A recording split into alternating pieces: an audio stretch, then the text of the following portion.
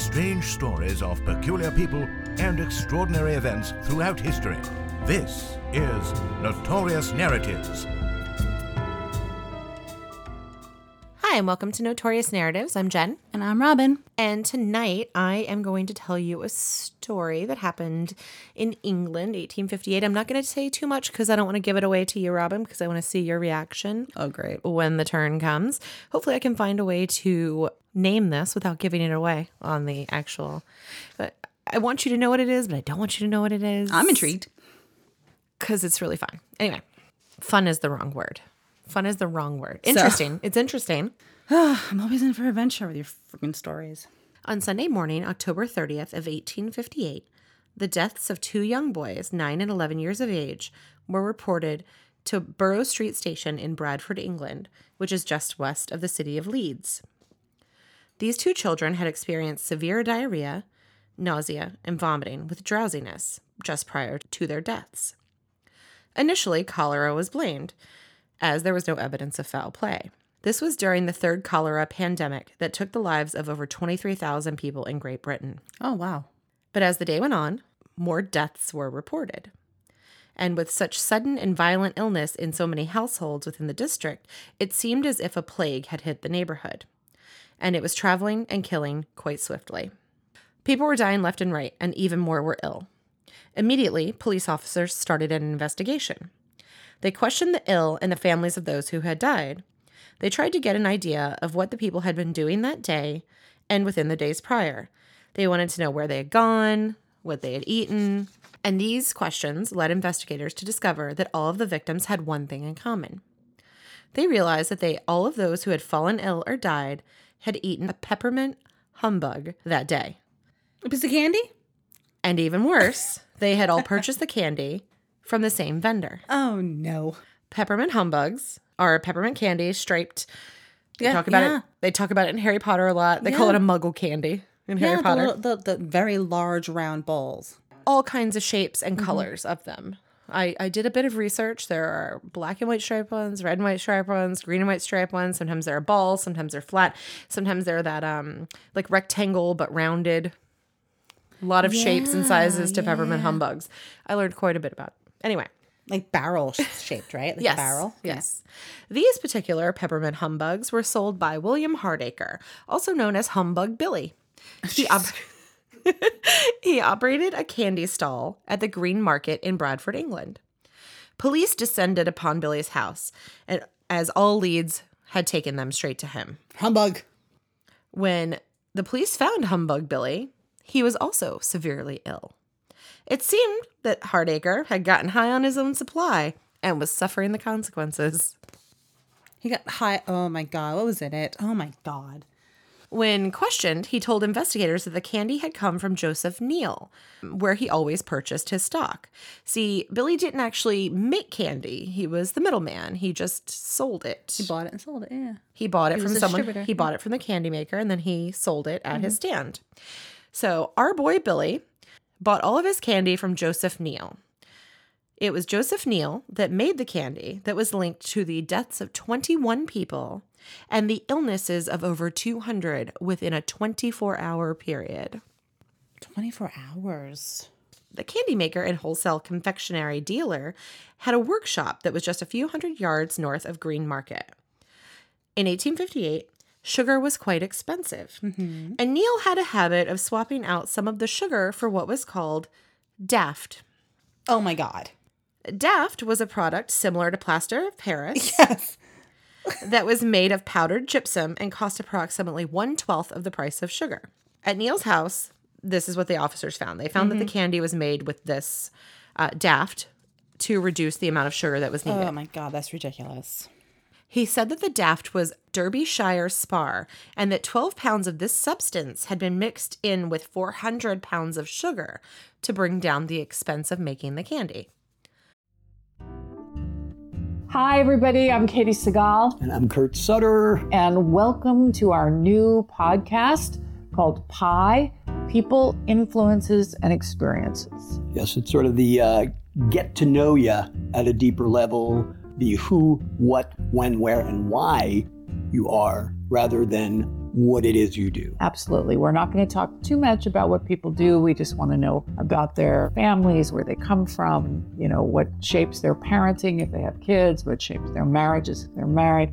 We just want to be really nosy. We want to get in there. A deep dive into nature and nurture. And we started it because there are a lot of people that we don't know that we are curious about. All right. And I have no friends, so for me, it's, Trying to get them out of the house. Listen to it on whatever you listen to podcasts on. Yeah, podcast, homecasts. Your podcasting apparatus. Watch it on the YouTube. He's aging himself. So sugarcane, of course, does not grow in Britain. So it was very expensive, as the climate to grow sugar is not available in Great Britain. So it was a luxury item at this time, and it was only affordable by the super rich. It was sold at 2 shillings a pound, or approximately 50 pounds in today's money. Sugar was so valuable at the time that it was actually kept in locked caddies. In the 17th and 18th century, sugar plantations in the West Indies supplied Britain with sugar, and trading posts such as Bristol grew rich on the trade. By 1750, there were over 120 sugar refineries operating in Britain, but even with this many, they could only produce 30,000 tons of sugar per year, so the prices were very high. In 1815, the tax from sugar in Britain was a staggering 3 million pounds. Oh my God. So, not surprised. I'm actually not surprised. Right. So it's very expensive. So there's, you kind of get why they need to cut some of the costs. So as the price of sugar was so prohibitive, it was often mixed with cheaper substances called daft. And then this inferior sugar would be sold to the working classes. Daft was a mixture of a variety of different substances, from powdered limestone and plaster of Paris. Not particularly tasty, but certainly safe. This type of manipulation of food was quite common at the time, and the use of nicknames such as daft were used to hide what they were truly doing. They didn't want to be like, we're mixing it with plaster of Paris. But what they're mixing it with is plaster of Paris. Mm-hmm. If you've ever been in a middle school art class, you know what plaster of Paris is. It's that white powder, you mix it with water, you put it on something, it becomes crunchy. I guess it makes things crunchy. So I guess it's probably pretty good in making candy. Probably tastes like shit, but if you mix it with enough sugar, who cares? So it was then that Dr. John Bell and Felix Remington, who were chemists, tested the candy. They identified and confirmed that the humbugs contained arsenic. It was estimated that each piece of candy contained 14 to 15 grains of the deadly substance, and 4.5 grains was recognized as the lethal dose. Whoa. So each piece of candy had roughly 3 times the lethal dose in it. Of arsenic. Yes. Enough peppermint candies were sold by Hardacre to kill at least 2,000 people. Holy shit. And you know what? I just feel bad because he's also suffering from it because he didn't know. He didn't know. He's like, so oh, we're going to get this guy. Oh, well, never mind. Because he obviously didn't do anything on purpose. This kind of the story. They find him. Yeah. He's clearly sick. So clearly he didn't know. Yeah, okay. He didn't know. So let's go to the next guy. So let's go to the next guy. Today's show is brought to you by Audible. Audible is offering our listeners a free audiobook with a 30-day free trial membership. So go to audibletrial.com/notoriousnarratives to browse Audible's unmatched selections, such as Alice Hoffman's Museum of Extraordinary Things, a book that fuses fiction and history, set in Coney Island with a mystery surrounding the Triangle Shirtwaist Factory fire. It's right up my alley. So go to audibletrial.com/notoriousnarratives to get a free title today. It's that simple. The candy maker, Joseph Neal, denied any wrongdoing, stating that he had purchased the daft from the druggist the same as he always did. He denied any intention of harm and that he had no idea that the candy contained poison. I mean, he didn't think that someone called the druggist might have... The druggist, the pharmacist, I know. place with bins of shit. But more importantly, I'll get there. So I'm telling you, though, these police officers were pretty badass. I know. Because they are doing this in a 24-hour period. They are on the clock. I want to give a praise to all of police officers, that were in the late 1800s, early 1900s, because they were working with nothing. They had nothing. And I don't think they ever slept. No, it seems that they didn't. But I'm telling you, these guys, 24 hours, they've tracked down, okay, all these people are sick. Not only the distributor, the maker, but also the druggist that supplied it. In 24 hours. It's insane. It's insane. It's hard for me to get an email response in 24 hours, you know? Exactly. Congratulations. I certainly don't respond to anyone in 24 hours. So these officers, you know, now they've seen the candy maker. The candy maker says, I don't know, man. I got my stuff from the same place I always do. All right. So now we're moving up the chain. The druggist. Now we're going to the druggist. So next they move on to the druggist, Mr. Hodgson. It is here that the case is finally solved. They discovered that a newly hired assistant had sold 12 pounds of Daft to the candy maker. Investigators said, okay, well, show me the Daft. And he points to a bin of white, crystalline, odorless powder. Unlabeled. That is unlabeled. Yep. Mr. Hodgson, who runs the apothecary or pharmacy or whatever we're going to call this, is horrified and quickly told the officer that the contents of that barrel are not Daft, but in fact, they are arsenic. Why would he have a giant bag of arsenic? Who would have a giant bag of arsenic? But more importantly, this is just a story of why life sucked really bad before the Brother P-Touch label maker. P-Touch, man. Label makers. I'm telling all the you, way. one label could have saved 20 lives. Or you know what? One Magic label. Markers. Thank you, Sharpie. Just a fucking pen. It's in a bag. I'm sure you could have written something on it. So even more so, they find out that, right, but he actually didn't even make the candy himself. He actually employed another person to make the candy. So it's named James another Appleton. person.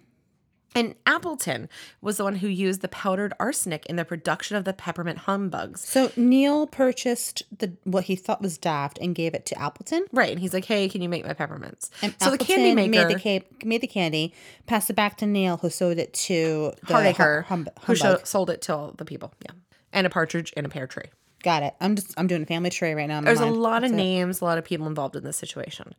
I think that Honestly, this is the true, like, this is manufacturing this people. is the supply chain of manufacturing. So he had given the Daft to Appleton, and he had used that to make the peppermint humbugs. And he had failed to notice that the candy looked slightly different than it normally did when it came out. But after making the sweets, Appleton fell ill for many days. No one connected his illness at the time to the candy he was making. So the mistake in the ingredients continued on unnoticed. Oh, through his fingers, right? If Hardacre. he handmade it, do you think if he handmade it, it would seep through his skin? Yeah, and Hardacre, who was selling the candy, thought the sweets looked a little bit different than they normally did, but he was a shrewd businessman, and he negotiated a lower price by complaining about the product. If he's going to buy it at a lower cost and sell it at the same price, he's going to make a huge profit. Yes. So that Saturday night, Smart man. Hardacre sold 5 pounds of the candy to unsuspecting customers. Oofa. The peppermints were one ounce apiece and came in packages of 10 to 12, which is why so many in a single family fell ill from them. The district bellman woke most people up on Sunday around midnight with his warning cries about the dangerous candy, and by Monday morning, the entire district knew that the candy was poisoned. So not only did these cops figure it out, they solve it, and then they send someone out to warn everyone about the candy. And by Monday morning, everyone knows not to eat peppermint humbugs.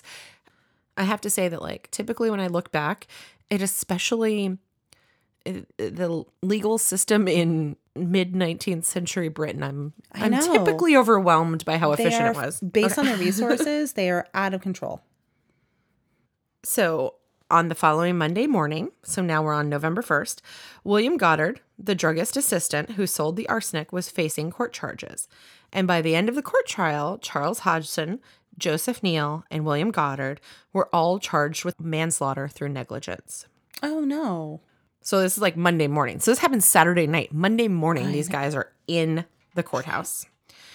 However, both Neal and Goddard were discharged without a blemish, and Hodgson was later acquitted.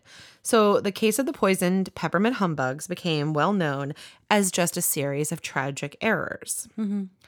In the mid-19th century, though, death from poisoning appeared prominently in mortality statistics. So when you think of poison, Robin, what do you think of? I mean, before you said anthrax.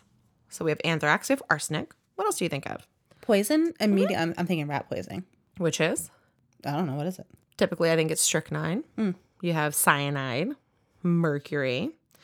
But arsenic was certainly one of the primary culprits during that time. But other equally toxic chemicals, such as nux vomica, ergot, oxalic acid, and opium, were becoming increasingly available and undoubtedly involved in many poisoning episodes. So where did people get poison? Why was it so readily available? The druggist. I mean, if you wanted An unlabeled bag of stuff on the floor. The only way that a person, I think, could get poison now would be through a series of very sketchy transactions or by using a product that contained it in a different way than it was supposed to. But the ability to acquire poisons was, at this point, just really becoming a major issue. So this was a major issue that was already well known, and the lack of regulation regarding hazardous materials and medications had just recently been brought to the attention of the public by the newly incorporated Pharmaceutical Society. They were concerned about the unregulated poisons, and together with doctors, they had been lobbying for the government to introduce legislation to help control these substances. The Arsenic Act was passed in 1851, which was the first measure introduced in an attempt to control the sale of poisonous substances. A record of the transaction had to be made in a book with both the vendor and purchaser that they would sign it, but the act only applied to arsenic. Nothing else. Nope. Sales were not restricted to chemists or druggists, and it appeared that any trader could sell it provided that a record was kept. Arsenic, which was not used in medicine, was to be distinguished from other white powders by coloring it with soot or indigo. So they're like, okay, you can keep it white if you're going to use it in medicine, but if you're going to do it in something else, it needs to be a dark color. So this is basically what the act is saying that they have to do. So, it certainly left something to be desired, but it was a very first step. But in retrospect, it was wholly inadequate, as was clear in this case, because this case took place 7 years after the Arsenic Act. Indeed, chemists and druggists were sellers of arsenic and other substances that were newly emerging in the marketplace as medicinal products of the day. Information relating to toxicity was not well known or even established. But the fact that such sales appeared to be made so willy-nilly had not escaped the public's criticism. The Reverend Robert Montgomery, writing in the London Times at the time, denounced chemists as venal poison mongers who traffic for pence in murder. So, despite its shortcomings, the act was an important one in the history of pharmacy in Britain for a variety of reasons. The need to make such a start in legislation to ensure proper control over the sale of poisons was an important one. So this incident in Bradford, England, along with other accidental poisoning incidents, because this is not the only one of its kind. Yeah, I'm sure. So between these two things, it became very obvious that more needed to be done. And in 1868, the Pharmacy Act was passed, which recognized the chemist and druggist as the custodian and seller of certain poisons. But other people couldn't sell them. Essentially, They was have the a thing. great responsibility. Right. So it's like, basically, it's like, hey, you are the person in charge of this They material. really need to know what the fuck they're doing. Right. The Bradford poison scandal led to new legislation in order to protect the public from any similar tragedy. And in 1860, the Adulteration of Food and Drink Bill changed the manner in which ingredients could be used, mixed, and combined. Yeah. And the UK Pharmacy Act of 1868 introduced more stringent regulations regarding the handling and selling of named poisons and medicines by druggists and pharmacists. So the handling and selling basically was like, hey, you ding-dongs, you gotta label shit. Yep. So, I mean, honestly, everywhere you go is labeling. Not just drugs and like that, but food, beverage, everything must be labeled. of course. I mean, you and I working together. sugar and salt. I'm telling you, you put them next to one another and you're bound to make a mistake. How many times have you done that baking or have heard about people doing it baking? I put salt in my coffee once. Yeah. It's And you're awful. anyone can make a mistake. And I think at that point in time, it wasn't even considered. It was like, why would a baker be purchasing anything from a druggist? Yeah. But this series of circumstances, including the high price of sugar and needing to sell the candy at a low enough price to be able to make a profit, led to this set of circumstances that ended 21 people's lives. And also, I think that I'm not sure about this, but during that time, the addition of baking soda was also a ingredient in some type of chemical reaction. So I think that only certain people actually sold baking powder as well. Probably.